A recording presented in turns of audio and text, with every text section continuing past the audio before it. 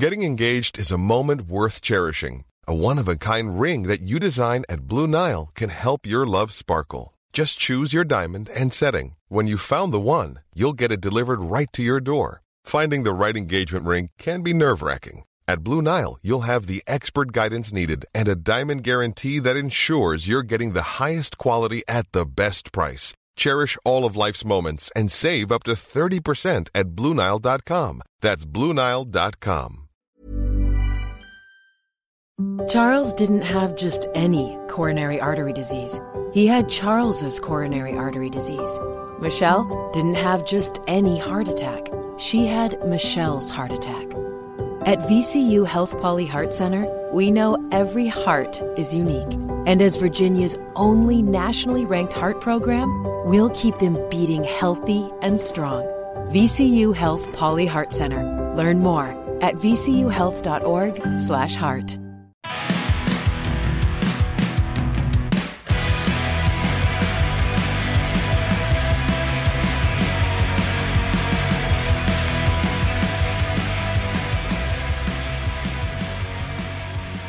Well, since we have a football game to watch in a little bit, we might as well get this show underway.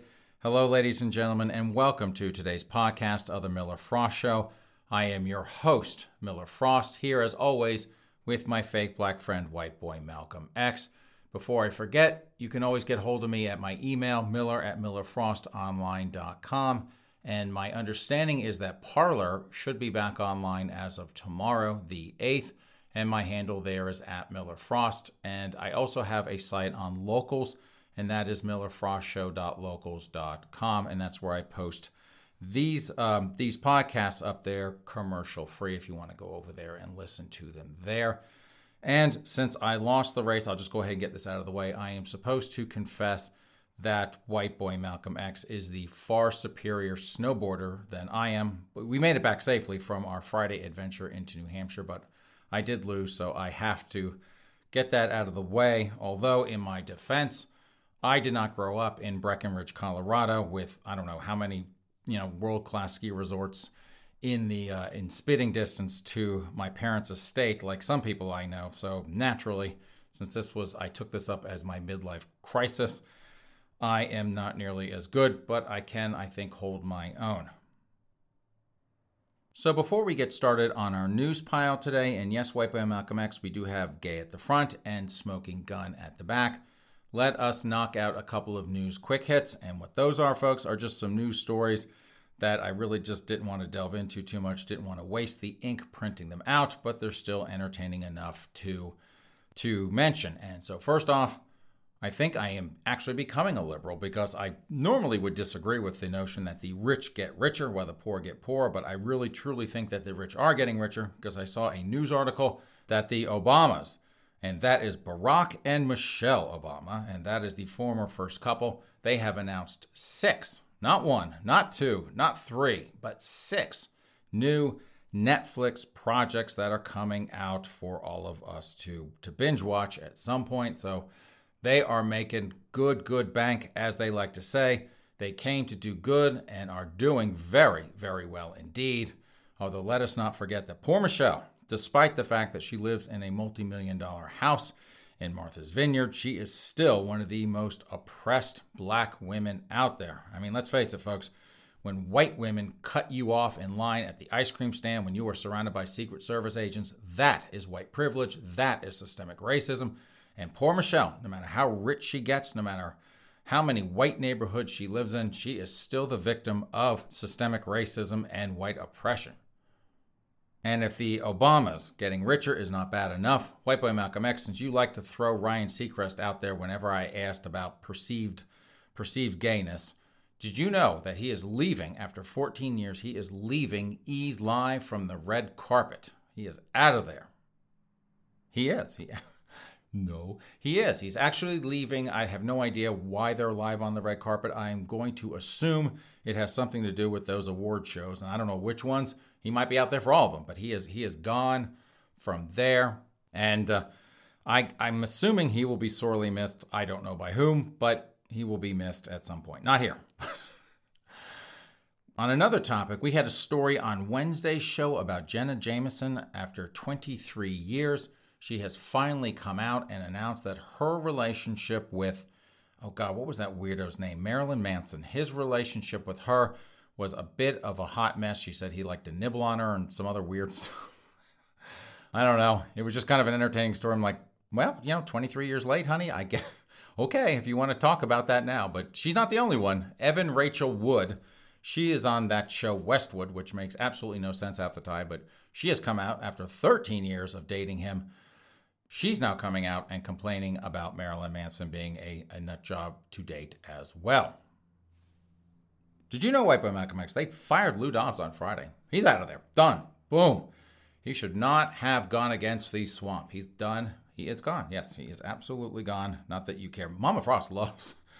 I mean, I am second in her life to Lou Dobbs. I mean, not anymore now. I guess I'm first. But she loves that Lou Dobbs. I'd be calling her and she'd be like, I'm watching Lou Dobbs. Can you call me back later? I'm like, okay, Mama Frost, if you want to hang out with Lou Dobbs, but not anymore. He is gone. And in another quick hit, did you know, White Boy Malcolm X, you know who David Hogg is? Yes, he is the twink. Yes, he's this dopey little twink kid that's he was in a bad situation, right? The school shooting in Florida that killed a number of kids, but he has used that, he has parlayed that into quite a celebrity career as some sort of activist. And there's actually, I don't know the kid's name, but he came out of the same experience. He was there at the time as well, but he has taken a substantially more conservative approach to being much more gun rights friendly, and nobody ever hears about him. That's why I can't even recall this kid's name. But David Hogg, he is out there, and they love to hear what this dopey little, I think he's like 19 or 20 years old now. I don't even know. But he's out there now, and he says he wants to start a pillow company. He hates My Pillow, and he hates Mike Lindell. And so, I mean, it wasn't worth printing the ink to read about that stupid drama queen, but he apparently wants to start his own woke pillow company to go after My Pillow.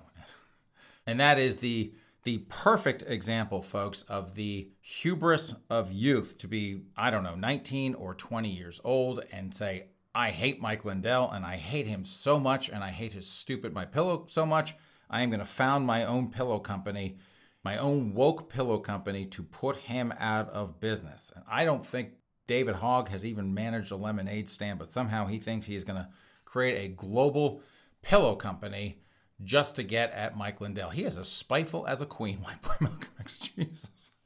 That kid needs to get a life or something, man. Man, oh man. And if one story on how horrible white women are wasn't enough, folks, and if you're like, Miller, what are you talking about? We had that story. It was a Vox story, and it was written by a hysterical millennial white woman, and she was complaining about other white women being enablers of systemic racism and white supremacy because they have always had a seat at the table. And she, I think, was referencing back to slavery. And that's how long white women have been enabling their men to be racist bigots. And so it was their fault that this was all going on, or a good bit of it. But now we've got another white woman, and this was out of the Washington Post. And the headline with that one, Marjorie Taylor Greene. And folks, I admit, she's kind of a nut. I mean, what comes out of her mouth is kind of crazy. I am not going to sit here and defend her because that is I'm not touching that. But the headline is Marjorie Taylor Greene is just the latest radical white woman poisoning politics. And that is written by Elizabeth Gillespie McRae. And Elizabeth Gillespie McRae, that is not hyphenated, by the way. She's just snooty. She has to have 3 names. She's another white woman complaining about other white women. You white women out there, I tell you what, you in the backstabbing, you act like a bunch of queens. You act just like a bunch of gay men. Okay, now that those are out of the way, let's go ahead and get started. This is from ABC News, and this makes me, White Boy Malcolm X, this makes me miss our theme songs.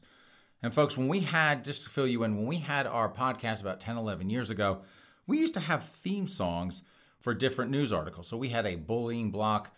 That's when bullying, gay bullying was a big news item, and so we had a theme song for that. We had our transgender news theme song, and that was RuPaul's You Better Work. That was kind of funny. And when we had any sort of news where a member of the LGBTQ plus community broke through what I like to call the rainbow ceiling, so women have the glass ceiling and queens have the rainbow ceiling, we would play the theme song from the Jeffersons, Moving On Up. But we can't do that now because I don't want to get sued. But anyway, this is the headline for this one. Pete Buttigieg makes history as first openly gay cabinet member, confirmed by Senate. Former 2020 presidential candidate and South Bend, Indiana Mayor Pete Buttigieg has made history as the first openly gay cabinet member in U.S. history to be confirmed by the Senate. At age 39, Buttigieg also represents another first as a millennial. I don't know if that's a good thing. And the youngest person nominated to creepy Uncle Joe's cabinet. Arizona Senator Kyrsten Sinema, the country's first openly bisexual senator. Holy crap, White Boy Malcolm X. Did you know that the U.S. Senate, the world's most deliberative body, has got a bisexual woman in there. And folks, if you don't know what a bisexual is, they'll do anyone. They will literally do anything with a pulse because they are bisexual. They are not choosy. They will literally do anyone. But they've got one now in the U.S. Senate. God. Who knew? Anyway, she was presiding over the Senate Tuesday and announced the 86-13 final vote. Those 13 people, no doubt, were homophobes. So can you see that, White Boy Malcolm X? You've got a bisexual. You'll have someone who will do anyone. Announcing that a queen, she got in, a millennial queen at that, has become the first openly gay cabinet member in U.S. history. You go, girls. As Transportation Secretary, Buttigieg has pledged to recognize how infrastructure has the power to bridge racial and economic disparities in America, as well as keep in lockstep with Biden's agenda of fighting climate change and address systems reeling from plummeting ridership amid the coronavirus pandemic. He will assume a department with 55,000 employees and a budget of tens of billions of dollars. I think he's got a department bigger than the size of South Bend, Indiana. God. Talk about rising to your level of incompetence. Buttigieg tweeted shortly after the confirmation vote, like any good millennial would, that he's honored and humbled and ready to get to work. In a speech from Wilmington, Delaware, Buttigieg reflected on what the moment means for all LGBTQ Americans when Biden announced his nomination last year. And this is from that drama queen, Pete Buttigieg. I can remember watching the news, 17 years old in Indiana, seeing a story about an appointee of President Clinton named to be an ambassador, attacked and denied a vote in the Senate because he was gay. Ultimately able to serve only by recess appointment, he said. And I learned something about some of the limits that exist in this country when it comes to who is allowed to belong. Don't worry, Pete, you are a member of the ruling class. You are in.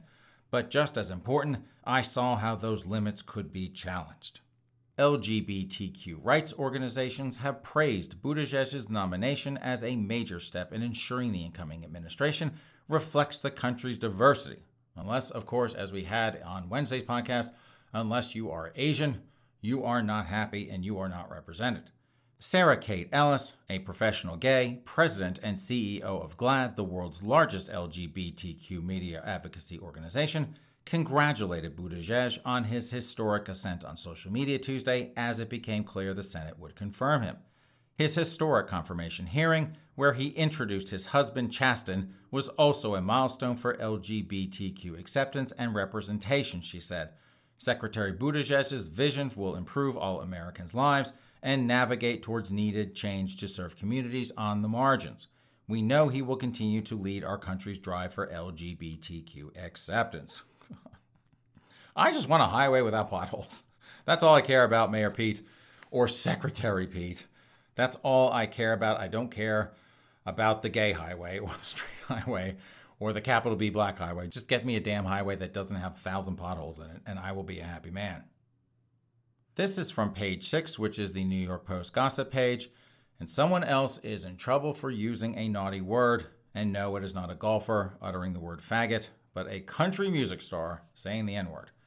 Morgan Wallen apologizes for using N-word. Morgan Wallen has apologized for using a racial slur in a leaked video. In the video, obtained by TMZ, the country crooner can be seen walking to his Nashville home and telling someone to take care of this. I have no idea how I'm going to say this. Let's see. Kitty ass mother effer. And I'll let you figure out what kitty means. Take care of this. Here he goes again. Kitty ass, and then he drops the N-word. He adds in the video, which features the singer and friends. That guy has a foul mouth. Jesus Christmas. White Boy Malcolm X, I have never even heard of Morgan Wallen. Have you? Hell no. I don't know. And so now we get to the apology. I'm embarrassed and sorry. I used an unacceptable and inappropriate racial slur, you can say that again, that I wish I could take back, Wallace, 27, said in a statement given to ET. There are no excuses to use this type of language, ever. I want to sincerely apologize for using the word. I promise to do better. Morgan, you just need to write that check. Country stars Maris Morgan and Mickey Guyton, two other country stars I have not heard of, spoke out against the still going down singer, claiming that this was not his first time using the racial epithet. So Mickey and Marin are throwing Morgan under the bus. Does anyone not have an M name there? Marin, Mickey, and Morgan. Good God. It actually is representative of our town because this isn't his first scuffle, and he just demolished a huge streaming record last month regardless, Morris tweeted. We all know it wasn't his first time using that word. We keep them rich and protected at all costs with no recourse. And this is from Mickey. This is not his first time using that unacceptable racial slur, and we all know that. So what exactly are y'all going to do about it? Crickets won't work this time, Guyton wrote. How many passes will you continue to give? Asking for a friend. No one deserves to be canceled, but this is unacceptable. Wallen also came under fire in October when he was caught partying maskless amid the coronavirus pandemic prior to performing on Saturday Night Live. The NBC variety show booted him and rescheduled his performance. So there you go, folks. Not only does he use the N-word, but he doesn't wear a mask. And I don't know what's worse, White Boy Malcolm X. What got him in more trouble? Partying maskless or using that N-word. So Morgan, like I told the golfer, whose name I forget now, just write that check and get out of that. And not to make light of that, folks. I mean, that is not a word I would use. But even at 51, Mama Frost would fly up here and slap me in the face. Like, don't you use that word. But, I mean, let's face it. I mean, like the golfer, like he's basically going to write a big fat check or two, and he's just going to kind of get out of that. And I'm sure it'll work the same way there. He'll go find some civil rights whatever who's looking to get a little bit of publicity, and he will genuflect appropriately and write a couple big checks to donate to certain funds, and he will get out of that. This is from the BBC, and here's the headline. COVID-19, police fine baby's birthday party goers £11,000. More than $11,000 in COVID fines have been handed out to 14 adults after they attended a 1-year-old's birthday party. Nottinghamshire police were informed of the celebrations on Thursday after members of the public, so multiple COVID Karens, reported seeing party banners outside the gatherings. Man, there was a mad dash to the telephone. I'm seeing party decorations. They're going to throw a big party. You got to get out here and stop them. They're probably not even wearing masks. Officers said 24 people, including 10 children, were bunched into a small flat in Victoria Street, Mansfield. Each adult was fined £800 for attending the party. Under new COVID-19 measures introduced in January, people attending a gathering of more than 15 people at a house party incur a higher fine. Police issued £11,200 in fines after breaking up the celebrations at about 1500 GMT. Assistant Chief Constable Steve Cooper, so he is the COVID Karen Popo, he said, officers are putting their own health as well as their family's health on the line by attending these kinds of house parties night after night. We would appeal to all local residents to comply with the COVID-19 regulations, which are there to protect everyone. You tell them, Assistant Chief Constable Steve Cooper. And White Boy Malcolm X, I don't know what is worse. Number one, you've got multiple tattletale neighbors. These people are just staring out their window looking for a COVID violator so they can snitch on them and send out the popo. So Constable or Assistant Chief Constable Steve Cooper can go out there and write those tickets. Number two, those fines are insane. Good God. £800 is like over $1,000, I think. Man, just for showing up for a party, they're going to slap you with a $1,000 fine. And number three, here it is. I don't know what's worse, the tattletales, the fines, or throwing a birthday party for a 1-year-old. For Christmas sake, look, that baby is not going to remember a damn thing. God.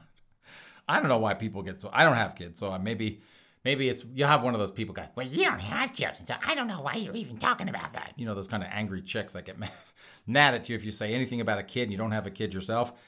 They're like, But I just look at it as because the baby is never... I don't remember my first birthday party, my second birthday party, my third, my fourth, my fifth. Maybe Mama Frost never had one for me. Maybe that's why I don't remember them. But, I didn't remember it. The baby doesn't remember it. And I guarantee you it's just an excuse for the adults to get around and get drunk. Oh, my God, we made it a year with that stupid screaming little crapping monster in our house. That's what's going to cost you, folks. If you throw a party in England, it's going to cost you a lot of money. And you're going to get your neighbors all snitching on you. So the next time you want to throw one of those parties, think about that. Your neighbors are spies, and you are going to get slapped with a heavy fine just to entertain a 1-year-old who is not even going to remember the damn thing. This is from Click Orlando, and here's the headline. Orlando airport passenger busted trying to board plane with 22 pounds of meth. Jesus Christmas, that is a lot of the good stuff. A passenger at Orlando International Airport who attempted to board a plane with 22 pounds of crystal meth and $900 in cash claimed the drugs weren't his. Sounds like my ex. That's not my meth pipe, according to the Orlando Police Department. Police said a Transportation Security Administration agent spotted passenger Eli Brown at Gate 35 around 8 a.m. on January 22nd and stopped him for a random bag check before he could board his flight to Louisville, Kentucky. Inside the backpack, police said the agent found 22 vacuum-sealed bags wrapped in white clothing that each contained a pound of meth and $900 in cash. Brown, 46, claimed the bag wasn't his and that he fell asleep at the gate after flying in from Los Angeles, and when he woke up, the bag was next to him and he assumed it was his since he arrived with an identical bag, according to the affidavit. He was arrested on a charge of trafficking in methamphetamine over 200 grams. And now that Florida is cracking down, folks, I assume that might actually be a felony. So this dope. That's not my bag of meth. Goodness. Crystal meth. 22 pounds of it. Jesus Christmas. That is a lot of meth. I don't even know why I'm going to read this story. This is from The Advocate. And folks, you can probably already imagine what is in this article. But here's the headline. BIPOC LGBTQ plus seniors cannot wait any longer for COVID vaccine. And this is by Michael Adams and Yanira Cruz. And Michael and Yanira, I would not blame anyone else because we know that the BIPOC folks do not want the COVID vaccine because they do not trust Whitey's vaccine. So I don't know why you're complaining about that, but let's find out more. It's well known that older Americans have been especially hard hit by the COVID-19 pandemic. And folks, if you don't know what that means they were disproportionately hit, just like everyone else. In fact, they are the most likely to be hospitalized and die from the virus. While it has been reassuring to see older Americans, along with healthcare and long-term care workers, prioritized in the initial vaccine distribution, we are deeply concerned that a life-and-death reality is being overlooked.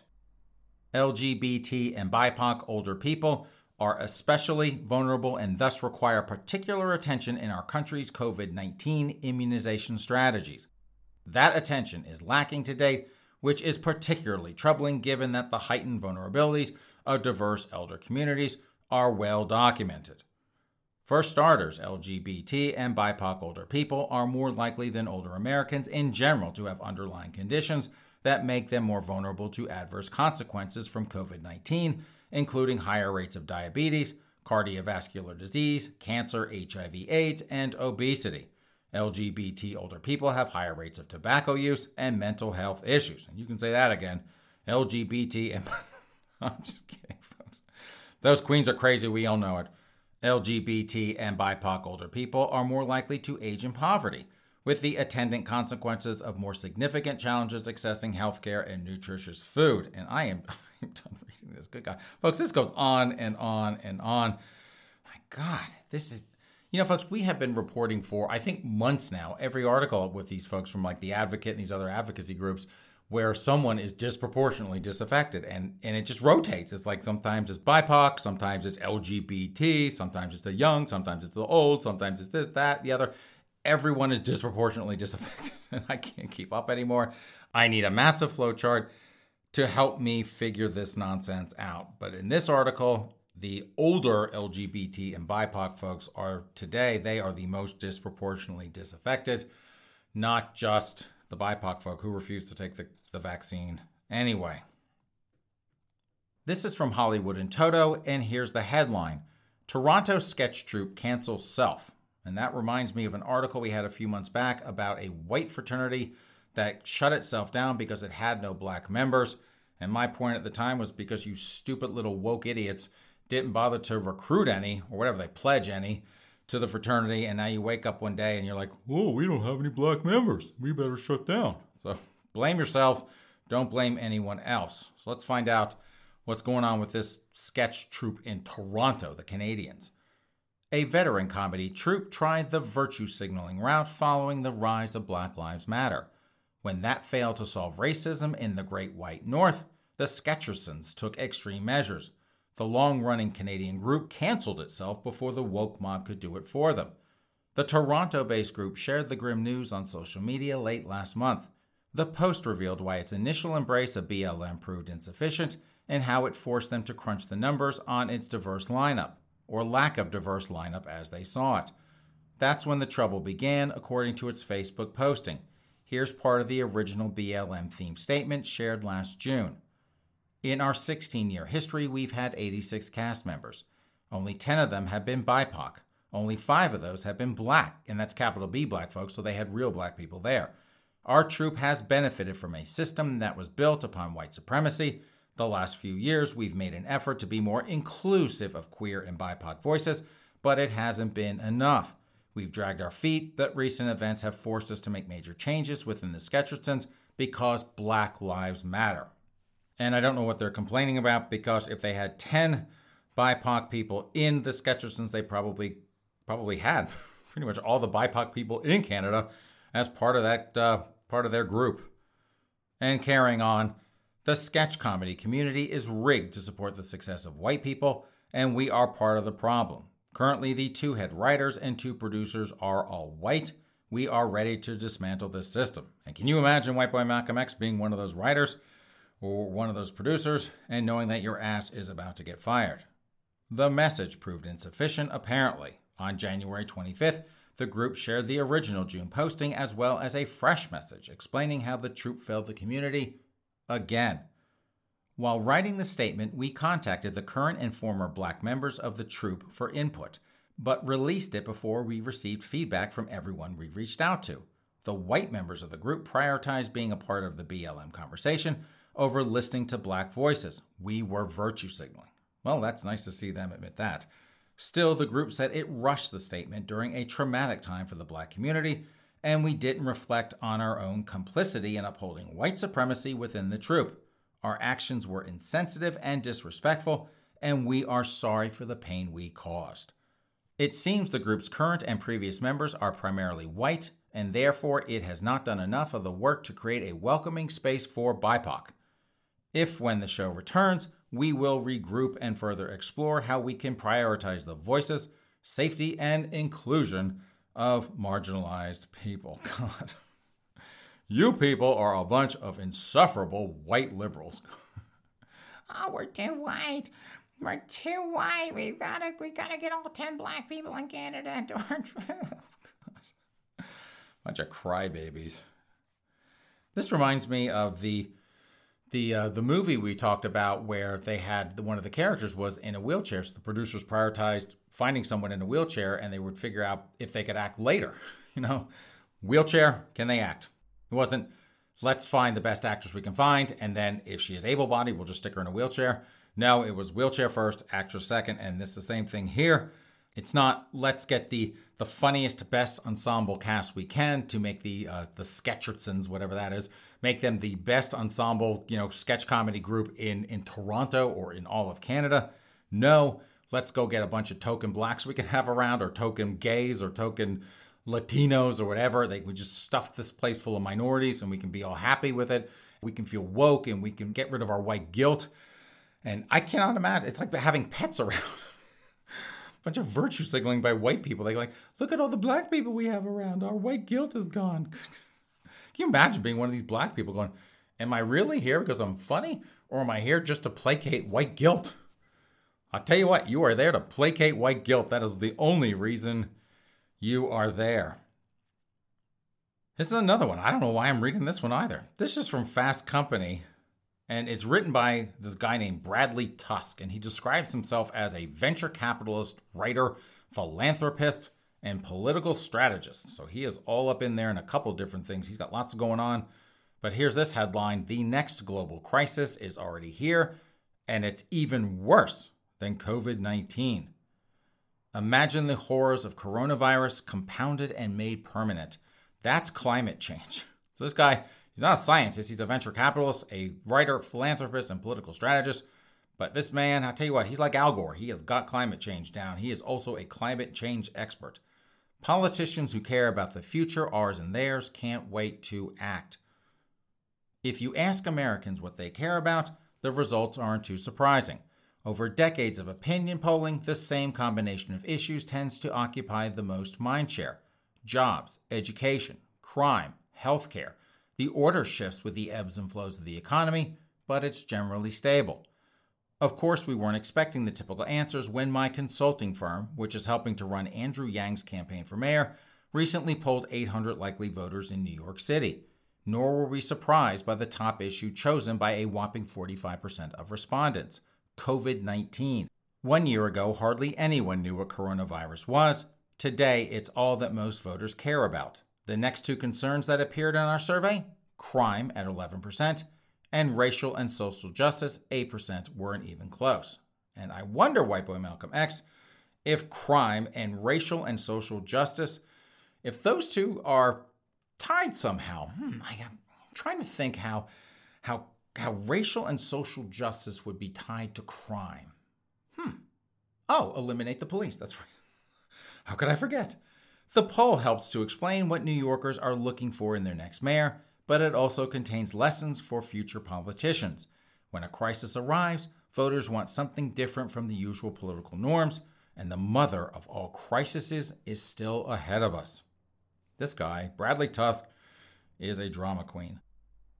I'm not talking about another pandemic, although that remains a risk. I'm talking about climate change. God. A decade from now, we got a whole decade, folks. COVID-19 will be a painful, distant memory, and a new, harsh reality will be setting in. In the West, raging wildfires. This is what you get to look forward to, folks, in a decade. In the West, raging wildfires and smoke-filled days. In the East, massive hurricanes and flooding shorelines. In some parts of the world, this new reality will mean you can't go outside during certain times of the day because the heat is too extreme. In others, it will mean daily water restrictions because of droughts. And this goes on and on and on. So Bradley Tusk, who is not a scientist, ranting and raving doom and gloom about climate change like they all do. And this reminds me of, at 51, they have been doing this shtick for decades. They have been, in 10 years and 5 years or whatever. And I remember when Al Gore pulled that crap, and I can't remember his timeline, but at the time, Rush Limbaugh, the talk show host, put on his website the countdown. So I think Al Gore said something like 10 or 15 years.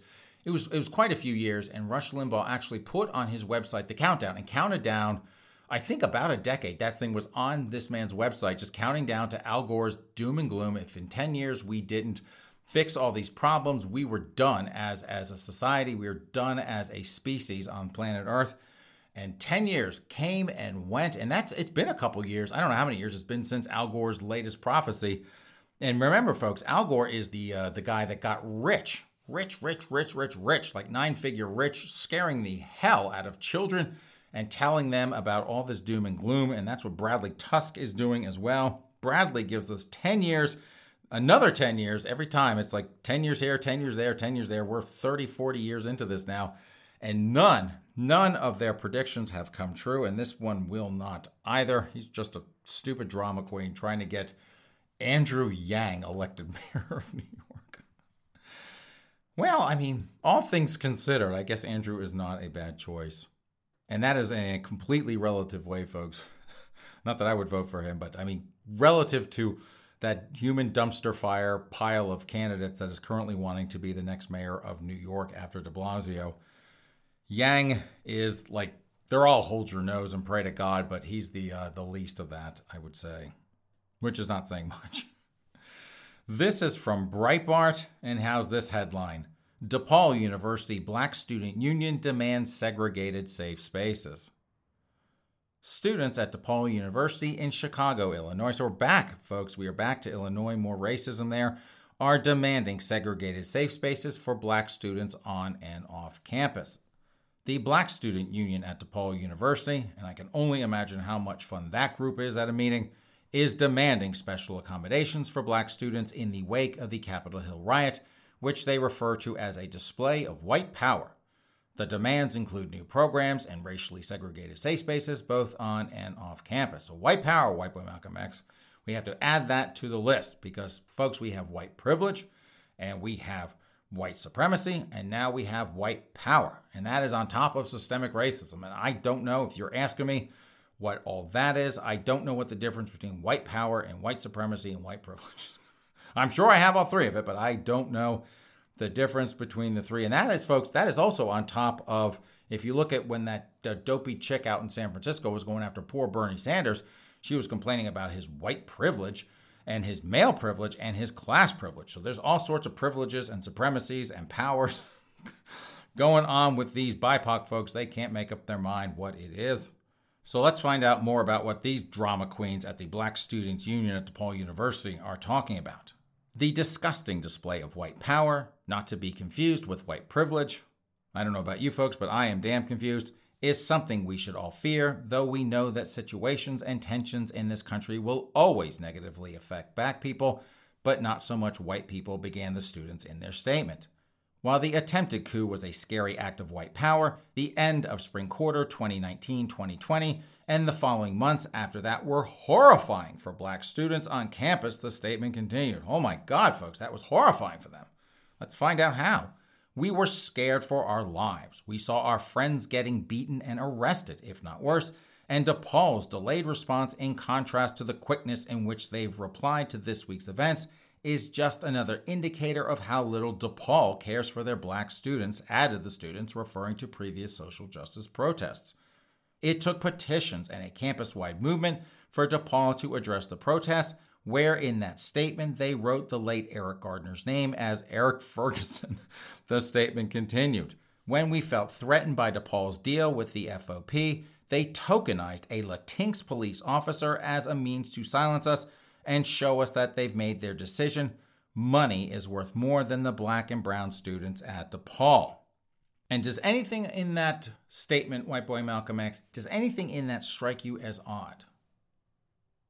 You've been paying attention, very good. So yes, Latinx.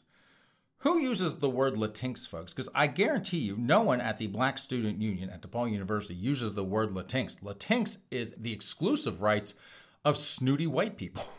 That's who uses that word. You can always tell a white liberal because they will use the word Latinx like that. That's what they do. And so I'm wondering, White Boy Malcolm X, if the Black Student Union at DePaul University is much like BLM and it is run by a bunch of hysterical white millennial women. Because that's the only people that use the word Latinx. I'm like, whoa, when did that pop up?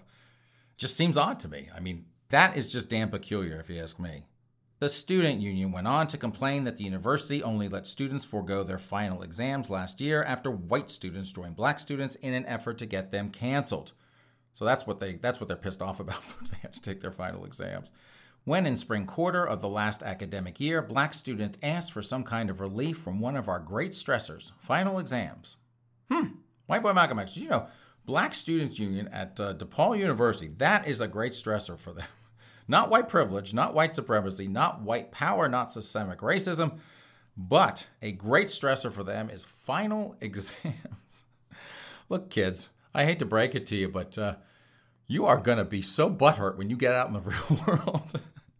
And you're going to be like to your boss, you'll be like, well, I'm really upset about systemic racism and I can't turn my assignment in on time. And he's going to be like, well, you turn the damn assignment in or I'm going to fire your ass. They're going to have a meltdown. You kids are in for a world of hurt. Trust me. Anyway, it took the co-opting of white students, who some did so for their own benefit, going as far as calling it the awesome perks of spring quarter, and immense pressure from the student body for DePaul to allow a loosely worded policy, the student said. Even then, most black students still had finals since certain professors ignored this rule, they added. Oh, poor princess, poor princess. No black student expects it to be easy to attend a predominantly white institution, but blatant disrespect will not be tolerated, the student union affirmed. We demand answers. From there, the students went on to list their demands, which included more black therapists, university-funded healing and safe spaces for black students on and off campus, diversity and inclusion training led by black and brown people, that would be fun, and respect from the administration, among other things. It is imperative that spaces for black students on campus continue to receive the necessary funding and recognition as they provide safe and healing components through the presence of other students, faculty, and staff who look like us, said the students of their demand for safe spaces. It's like a pack of racists to me if they don't want whitey around. So DePaul University, for you folks that don't know, is a private Catholic institution. And I can't imagine what that tuition is, but I gotta be, I don't know, $100,000 a year tuition and board. I'm just throwing that out there. I don't know, but it is not a cheap school. It's not your local community college for you to go to DePaul. So I look at this as a bunch of spoiled brats running around having a meltdown because they had to take final exams and they don't have enough safe spaces. It's funny how things have come full circle sometimes. And I've used this example on the show before about paper bags versus plastic bags. When my first job was bagging groceries at a Winn-Dixie, you only had paper bags, right? And so plastic bag came out because you had to get rid of the paper bags because they were killing trees and it was all this horrible nonsense. And then what happened? 30 years later, we have to get rid of plastic bags because they're evil and they're polluting and all this other crap. So now we're back to paper bags again. And so we once had segregation in this country, and segregation was a horrible thing. It was a bad thing. In all seriousness, it was a wretched, wretched way to have society. And now we're going back to segregation because these hypersensitive capital B black students just don't want to be around whitey. They don't want to be around anyone else. They have to only be around other black people and maybe a couple Latinos thrown in there or Latinx thrown in there, maybe the token white person. But for the most part, they have to have their safe spaces. They can only talk to other black people. They can only have black therapists. They don't want to take their exams. They have to have all these safe spaces and all these things. Everything has to be done by black people, for black people, and brown people and all this other crap. And they can't be around whitey anymore. They're not having it forced upon them anymore, but they're begging for it. They just put us back by ourselves. You kids are a bunch of stupid drama queens, a bunch of crybabies. Jesus Christmas. Now, like I said earlier, you are in for a world of hurt when you get into the real world. I guess unless you work for government, then they'll encourage that kind of behavior. You're all good there. This is from NOLA.com, and here's the headline. Mandeville chaplain charged with reaching under grieving widow's blouse gets prison time. Damn, they are not fooling around in Louisiana. A visiting priest from Zambia who was working as a chaplain at a Mandeville retirement home was sent to prison Wednesday for reaching under an elderly woman's blouse multiple times in an effort to seduce her, according to authorities. The Reverend Michael Malenga was accused of pursuing the woman after administering last rites to her dying husband. A St. Tammany Parish judge convicted Malenga, 49, of a misdemeanor battery charge and immediately sent him to prison for 5 months, officials said. So, White Boy Malcolm X, if you try to fondle a woman's whatever under her blouse a couple times, it is a misdemeanor, but your ass is still going to jail for 5 months. They don't play around with that sort of fondling in Louisiana. But I guess that pervert reverend gets what he deserves.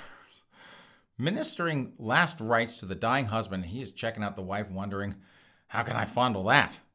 Malenga met 75-year-old Lynn Mishler in 2019 while working as the chaplain of Roquette Lodge, an independent living facility run by an archdiocese nonprofit that provides affordable housing to low-income seniors. Mishler's husband of more than 50 years, George Butch Mishler, was dying at the time. Malenga administered the Catholic sacrament known as the Anointing of the Sick to the 74-year-old Butch Mishler before his death on November 4, 2019, according to records filed in the 22nd Judicial District Court in St. Tammany Parish.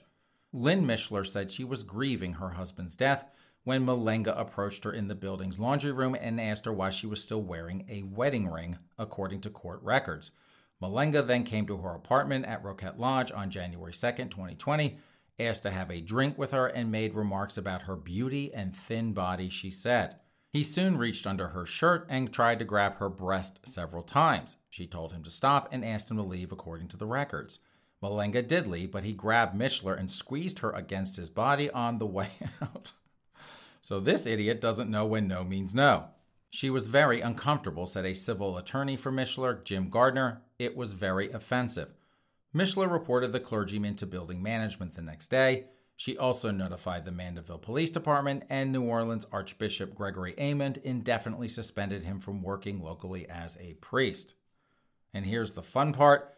Mishler is pursuing a civil lawsuit seeking damages from Malenga, Rouquette Lodge, and its owner, the nonprofit Christopher Holmes. So for this woman, Lynn Mishler, having him fired and arrested and thrown in jail for 5 months is not enough. She is suing him for a couple of grossly inappropriate fields. I'm not going to deny that, but she had him arrested, she had him fired, and he is in 5 months in jail. I don't know what she thinks she's going to get out of him, and I think it's really kind of bizarre, if you ask me, that she is suing a nonprofit, the place that puts all these folks up in a home. She is suing them like they had some sort of culpability in this creepy priest running around and copping fields on widows. God. Honey, I hope that makes you happy in the long run. And if you folks thought that those hysterical, dopey kids at DePaul University were bad, this is from Campus Reform, and how's this headline? Harvard students push for curriculum audit, mandatory anti-racism courses. Harvard Kennedy School students, and I bet JFK folks, I bet he is spinning in his grave as we speak, sent an open letter to administrators demanding racial equity actions, including a mandatory anti-racism course for master's degree students and a full audit of the curriculum using an anti-racist, anti-colonial lens. And folks, when I see the word audit, I think of one thing, and that is Queens with clipboards going in and auditing the hell out of that thing. You can see them go, it's time for your full audit, and we are just going to go through this curriculum. I got my clipboard ready, and we are just going to go. And don't you worry, folks. Don't worry a thing. I got my anti-racist, anti-colonial lenses on. And let me tell you something. These lenses are Prada, dear. So they're fabulous. And we're going to anti-racist, anti-colonial this thing. We just got the clipboard. I got my pen, and we're just going to check these boxes, and we're going to go through here, and we're going to do a full audit of this curriculum. Don't you worry. God. A full audit. Those folks are in trouble. Roughly 200 members of the Kennedy School's 1,200 students signed the letter from the HKS Equity Coalition. You can only imagine how much fun they are, which is working to mobilize our peers, and by mobilize their peers, folks, they mean intimidate their classmates into signing up for this, pressure the administration to create transformative change, and hold each other accountable in community. Again, bullying other people. And if you need to know what that looks like, just watch them trash the folks that don't sign up for this on social media and call them a bunch of racists. When placing Harvard Kennedy School, HKS, within the context of our white supremacist society, the racial inequity and injustice at this institution is not surprising, open the letter. However, it is also no excuse for the school's complacency. And white boy Malcolm X, can you imagine being one of those dopey white woke liberals in Cambridge? And I was just talking about what a bunch of douchebags those folks at Harvard are on Wednesday, but now I feel kind of bad for them because there's folks, they try so hard down there to be as PC as possible, those white folks. Oh, we love the colored folks. They do. We love the Latinx and the black, the capital B black folks. We just love them to death. We love the gay people and the transgenders, and we love everyone. We just want to be so accepting of everyone. And that's how they are. They really are.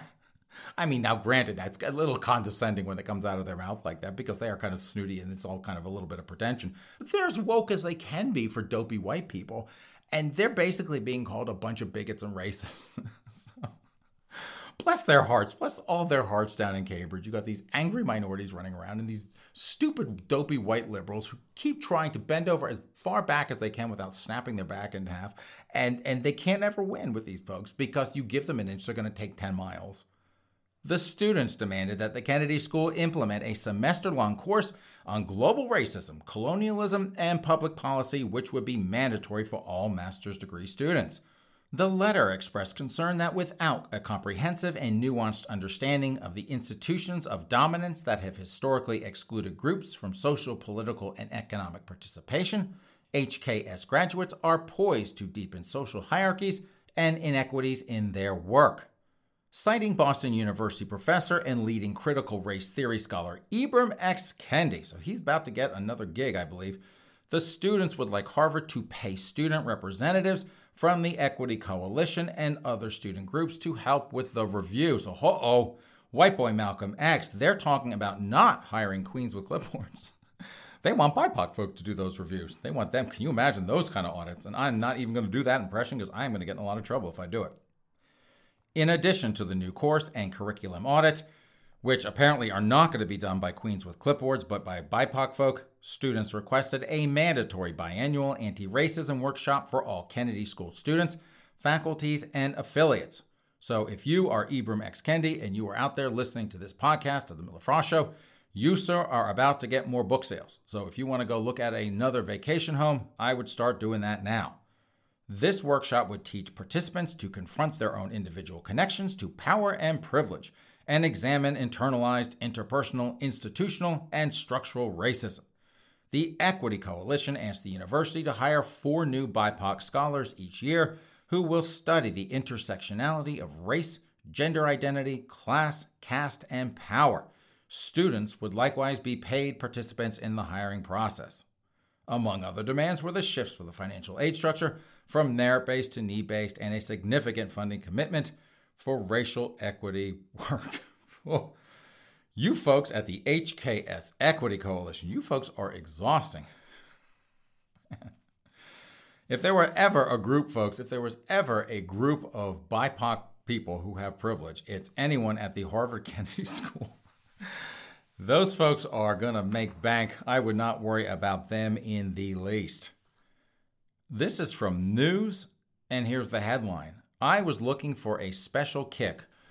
Doctor accidentally kills lover by sprinkling cocaine on his penis before oral sex. Let's find out about what's going on there. A top German doctor who was jailed for causing the death of a woman by sprinkling cocaine on his penis before she performed oral sex on him at his home in Halberstadt, southeast of Hanover, has broken his silence from behind bars. As news.com.au reports, Dr. Andreas David Niederbichler was sentenced to 9 years in prison in 2019 after a German court found him guilty of multiple counts of rape and grievous bodily harm causing death. The 45-year-old plastic surgeon had been having an affair with his victim, known only as Yvonne M., who died after Niederbichler secretly put cocaine under his foreskin before she performed oral sex on him, a court found. The hairdresser collapsed and died of a cocaine overdose after performing the sex act on the doctor in February 2018. She was unaware that he laced his genitals with the Class A drug. The German doctor has now spoken out from prison to deny that his lover had been an unknowing participant in the cocaine usage, which ultimately caused her death. I was looking for a special kick, and they took part, Niederbichler told German newspaper Bild, adding that he never drugged any woman without her knowledge. Well, that's a German gentleman for you, isn't it? I will not give you the drugs unless you ask me for it or you know about it. As the Daily Mail reports, Yvonne's widower and son are now suing Niederbichler over her death, so he is in jail for a long time, and they are suing him just like that woman is suing the nutty priest, which is what prompted the disgraced doctor to break his silence to deny being responsible for what happened. Niederbichler described Yvonne as an experienced cocaine user who willingly took part in the sex game and knew what she was getting into. And enough about that. Goodness. So he liked to put coke on his penis and screw women with it. God. You Germans and your sex fetishes. Good God. And the family's going after him from jail. This is from the Jerusalem Post. Belgium. Imam deported. Mosque may close after anti-LGBTQ activities. A Turkish imam will be deported from Belgium after it was found out that he posted anti-LGBTQ content on social media and his mosque might be closed, Haaretz reported on Tuesday. The imam wrote that homosexuality is an illness, White Boy Malcolm X, it is an illness, and added that it is forbidden by Islam. The Belgian Secretary of State for Asylum and Migration, Sami Mahdi, informed the imam that there is no place in Belgium for those who sow the seeds of hate and refuse to extend his living permit. The imam was appointed by Turkey's Presidency of Religious Affairs to work in Belgium.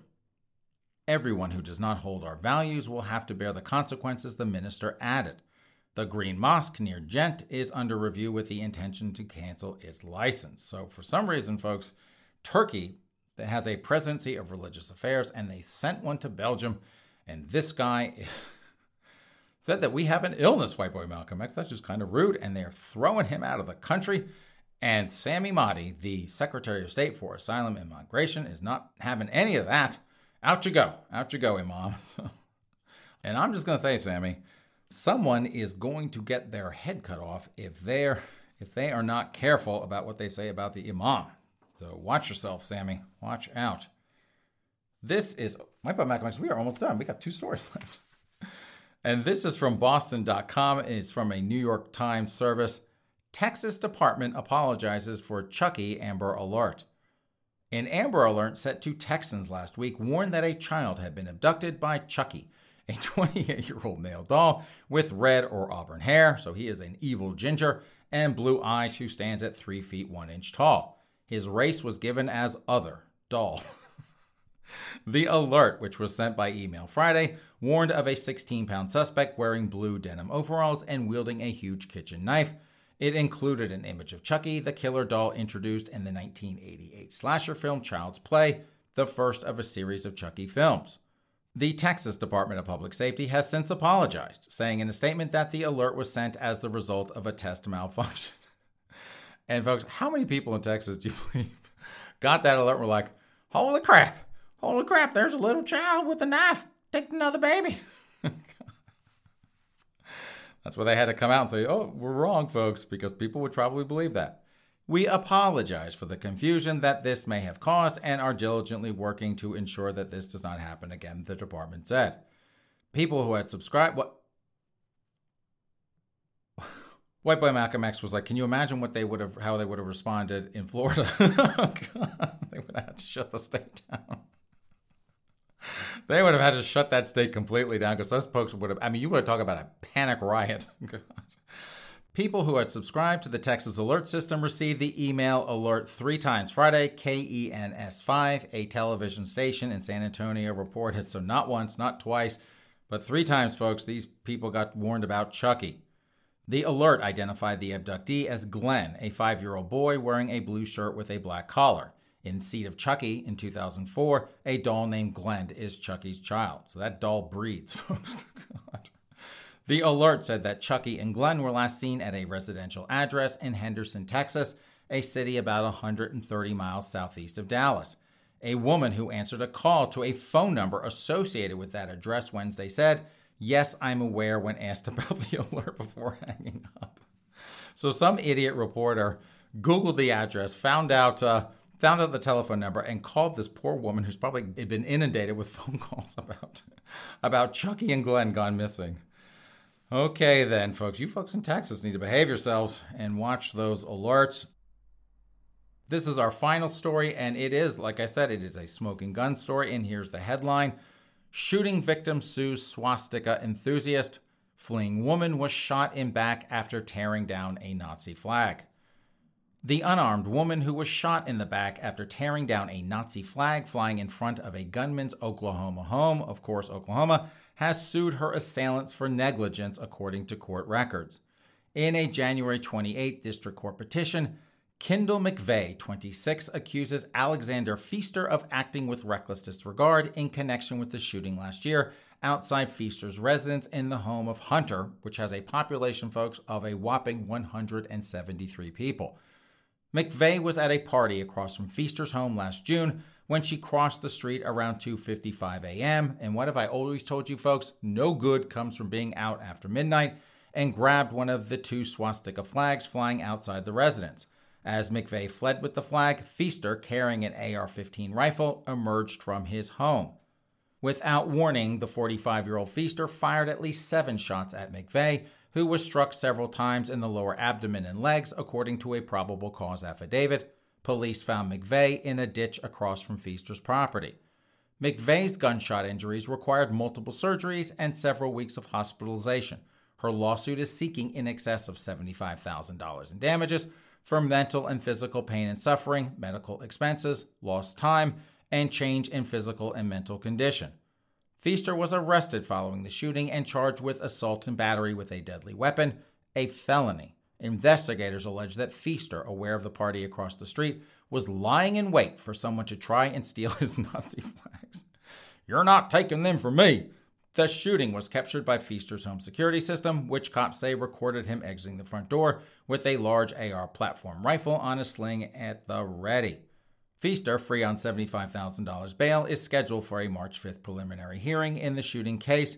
He claims to have acted in self-defense when firing upon the fleeing flag thief, adding that he was in fear of imminent danger of death or grave bodily harm.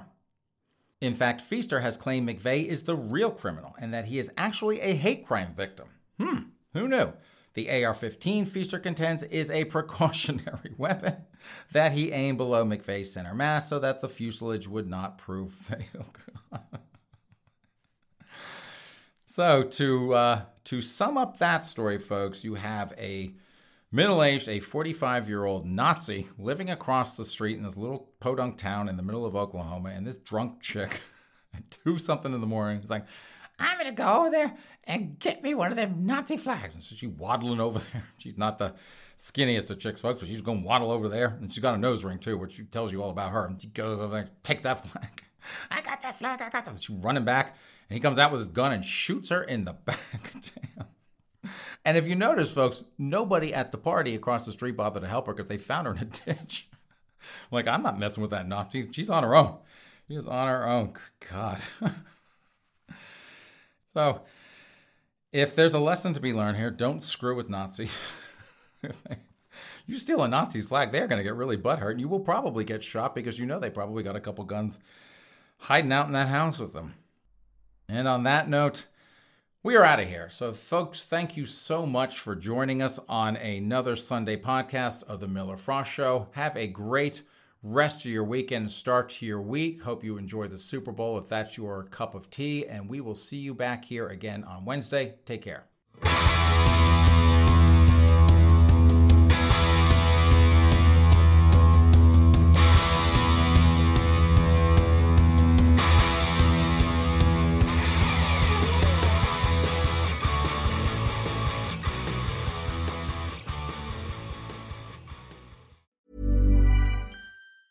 Tired of ads barging into your favorite news podcasts? Good news. Ad-free listening is available on Amazon Music for all the music plus top podcasts included with your Prime membership. Stay up to date on everything newsworthy by downloading the Amazon Music app for free or go to amazon.com/news ad free. That's amazon.com/news ad free to catch up on the latest episodes without the ads.